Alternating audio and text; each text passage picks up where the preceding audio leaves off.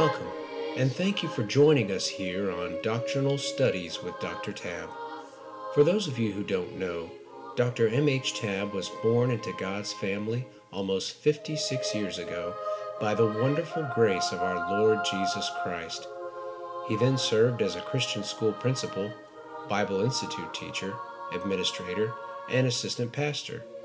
In 1980, God then called Dr. Tab to establish Gulf Coast Baptist Church, where he pastored for 40 years. He continues his service now as the founder of Gulf Coast Bible Institute, preacher, and author of over 46 doctrinal books. Let us now open our Bibles together with Dr. Tab as our guide and rightly divide the word of truth here on Doctrinal Studies with Dr. Tab. Today we're going to deal with a subject that can be great grief or concern to parents when an infant dies, whether it's stillborn or infant death, or they die very young, or whatever the case might be. And a lot of parents are concerned, what happened to my child? Is my child in heaven? Did my child cease to exist? And we're going to try to cover that issue for the next few minutes as to what happens when infants, very young children die. Romans 3:20 says, "For by the law is the knowledge of sin." So obviously if there's no law, there can be no knowledge of sin. An infant or even a significantly mentally retarded person can have no knowledge of sin, for he has no law. And Romans 4:15 says, where no law is, there's no transgression. So if there's no law, then there can be no sin. If there's no sin, there's no transgression, because sin is the transgression of the law, 1 John 3:4 says. In Romans 2, verses 14 and 15, we read this, "For when the Gentiles, lost, non-saved, which have not the law, do by nature the things contained in the law, these, having not the law, are a law unto themselves, which show the work of the law written in their hearts, their conscience also bearing witness, and the thoughts the meanwhile accusing or else excusing one another." In other words, a lost person knows he shouldn't go around stealing from people. They know they shouldn't be murdering people. It's written in their hearts.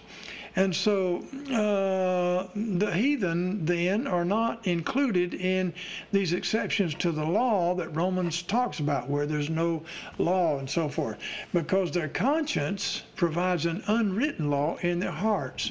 And if they break the law that's in their conscience, then that's a transgression of the law written in their heart. Now, of course, their infants are just like Christians' infants. They don't fit those things. Romans 5:13 says, "For until the law, sin was in the world, but sin is not imputed." Now get that, sin is not imputed when there is no law. Why is it not imputed? Which means, why is it not put to the account of the sinner when there's no law? Well, I gave you 1 John 3:4 a minute ago, and here's what it says. "Whosoever committeth sin transgresseth also the law, for sin is the transgression of the law." So, if there's no law, there can be no sin, because you can't transgress what does not exist. Leviticus 4, verses 13 and 14 says, "And if the whole congregation of Israel sin against, or rather sin through ignorance, and the thing be hid from the eyes of the assembly, and they have done somewhat against any of the commandments of the Lord concerning things which should not be done, and are guilty, when the sin which they have sinned against it is known, then the congregation shall offer a young bullock for the sin and bring him before the tabernacle of the congregation." In that same chapter, Leviticus 4, verses 22 and 23, says, "When a ruler hath sinned and done somewhat through ignorance against any of the commandments of the Lord his God concerning things which should not be done, and is guilty, or if his sin wherein he hath sinned come to his knowledge, he shall bring in his offering a kid of the goats, a male without blemish." In other words, when they sin in ignorance, once they realize they have sinned, then they're to do something about it. Romans chapter 7, verse 8, he says, "But sin, taking occasion by the commandment, wrought in me all manner of concupiscence. For without the law, sin was dead." Concupiscence is lustful desires and so forth. And Paul said When the commandment came, it brought all that to his heart, these lustful desires and things. But before that, without the law, sin was dead. So an infant, having no law, having no knowledge of sin, and therefore no transgression of the law, cannot have sin imputed to his account. So much for that religious claptrap about original sin. Just like Adam and Eve, babies do not become sinners until they acquire the knowledge of good and evil. Genesis 2:17 says, "Of the tree of the knowledge of good and evil, thou shalt not eat of it, for in the day that thou eatest thereof, the knowledge of good and evil, thou shalt surely die." In Genesis 3 verse 5, the devil talking to Eve says, "For God doth know that in the day you eat thereof, your eyes shall be opened, and you shall be as gods, knowing good and evil." Genesis 3:7, and after they ate the forbidden fruit, the eyes of them both were opened, just like the devil predicted, and they knew that they were naked, and they sewed fig leaves together and made themselves aprons. In other words, they suddenly became aware of their sinful nature. Genesis 3:22, "And the Lord God said, Behold, the man is become as one of us, to know good and evil," again just like Satan predicted. "And now lest he put forth his hand and take also the tree of life and eat and live forever." That is in the condition of a sinner. Now, that gives us a good indication that a child has acquired the knowledge of good and evil when that child becomes concerned about covering his nakedness. That's when Adam and Eve realized, hey, we're naked before God. We got a problem here. As long as Adam and Eve were innocent, they were oblivious to their own nakedness. And that's the innocence of small children. The fact then is established that infants are covered by God's special grace up to some point in life, just like Adam and Eve were. Without law, there's life. And no sin. When the law appears, sin is kindled and spiritual death occurs. Romans 7 verse 11, "For sin, taking occasion by the commandment, deceived me, and by it slew me." In other words, I died spiritually once I gained the knowledge of good and evil, once I realized breaking the law is sin against God. That's why the Bible says in Romans 6:23, the wages of sin is death. When sin appears at the coming of the commandment, the result is spiritual death. And you have to do something about it. Either get under conviction, repent of the sin, or have the sin on your record. Romans 7:9, Paul said, "I was alive without the law once, but when the commandment came, sin revived and I died." Sin slays him, and he has to be born again in order to regain the life he lost when the law came in. Romans 9:11 pictures this. It says, "For the children being not yet born, neither having done any good or evil," listen to that now, children having not done any good or evil, "that the purpose of God according to election might stand, not of works, but of him that calleth." Children are elected and called of God. They're covered by God's special grace as long as they have no knowledge of good and evil. Luke 18 verse 16, Jesus called them unto him and said, suffer the little children to come unto me, and forbid them not, for of such little children is the kingdom of God. You think of God's genocide orders back in the Old Testament, obliterating entire peoples because of their immorality and their gross wickedness before God, and killing everybody in the town. Those children went to be with the Lord. And why? They were innocent, okay? And that's why you read in Revelation about tongues and peoples and nations and all that. Those infants will be there with the Lord. Of such is the kingdom of God. So the verse in Romans 9:11 we just read, the children having not done any good or evil, that ruins Calvinism, because it shows original election to be only up to some point in life.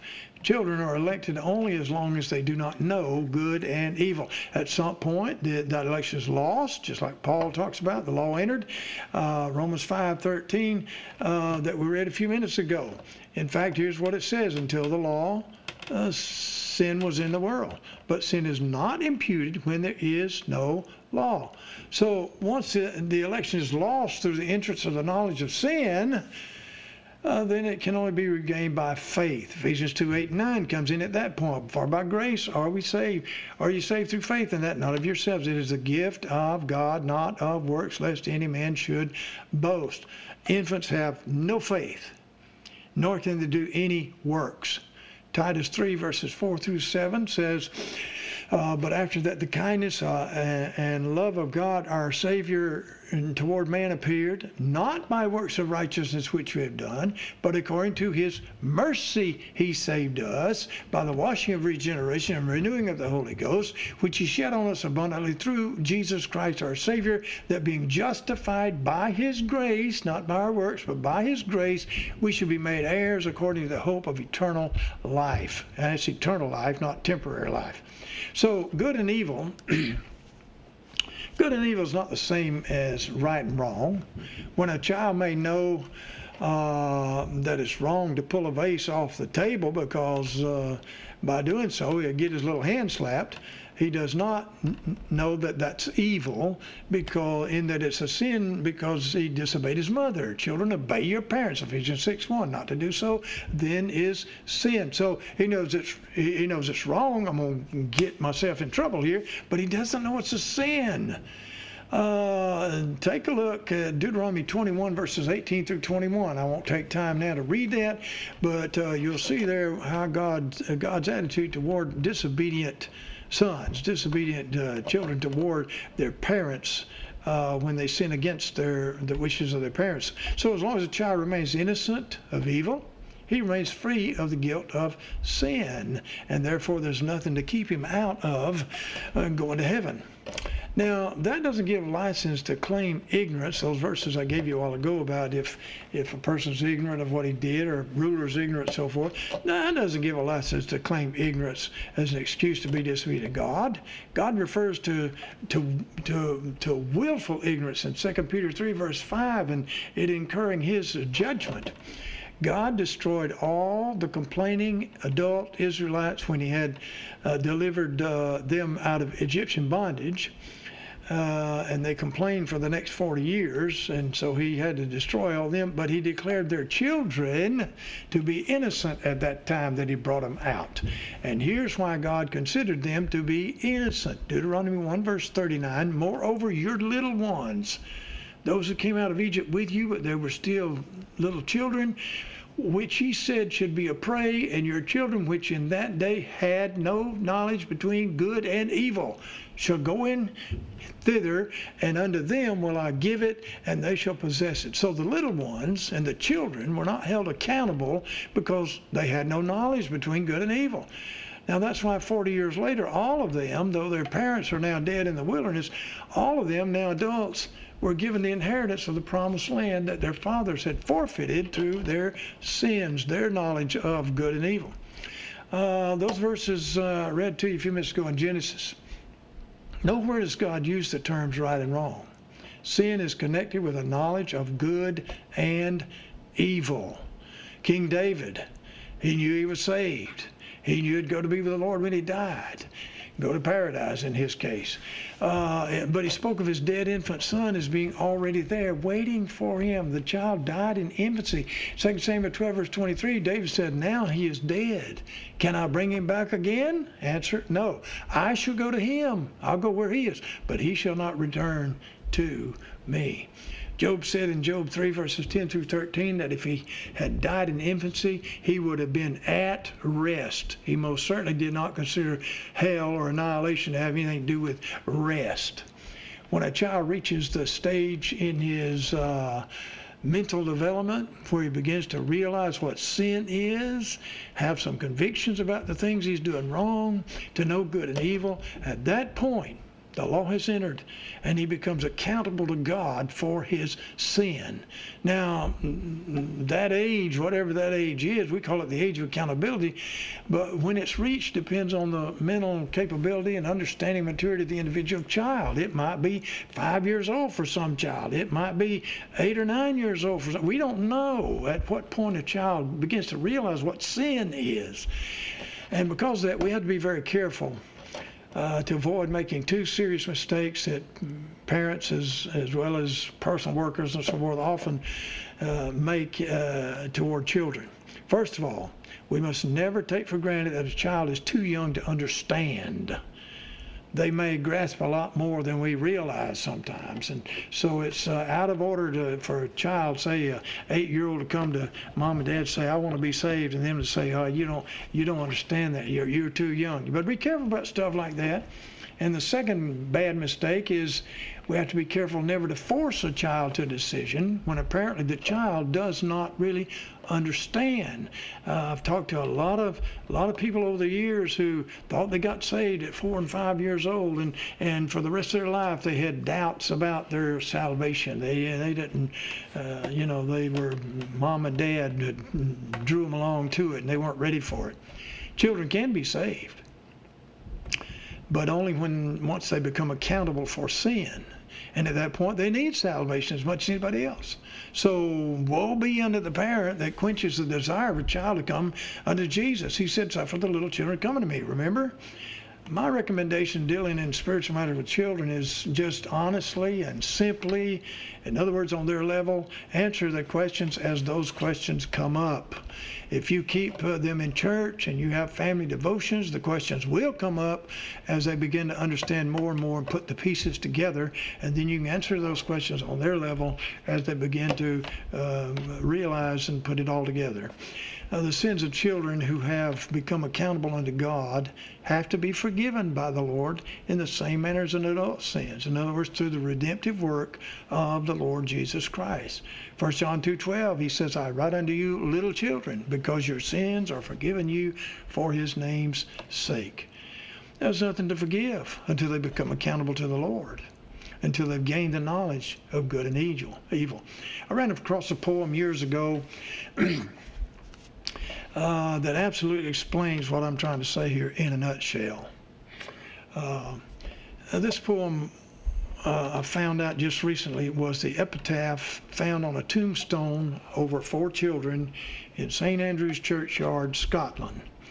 And I don't know who the author is, don't know who the children were, but here's the way the poem goes. "Bold infidelity, turn pale and die. Beneath this stone 4 sleeping infants lie. Say, are they lost or saved? If death is by sin, they sinned, for they are here. If heaven is by works, in heaven they cannot appear.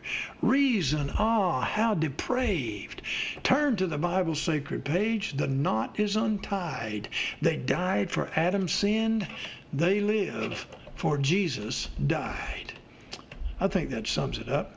If Adam's sin can be charged to a baby, Romans 6:23, wages of sin is death, babies can die, then so can Christ's death on their behalf be put to their account. 1 Corinthians 15:22, "As in Adam all die, even so in Christ shall all be made alive." Since all do not receive Christ as their Savior, the only way all can be made alive in Christ is through the fact that all are born under God's special grace, as we saw in Romans 9:11, and remain under that special grace until they reach that age of accountability, realizing what sin and wickedness is, and good and evil, and violation of God's law, and from that point they must be born again. I trust this will be a blessing and a help to someone who maybe has lost a child.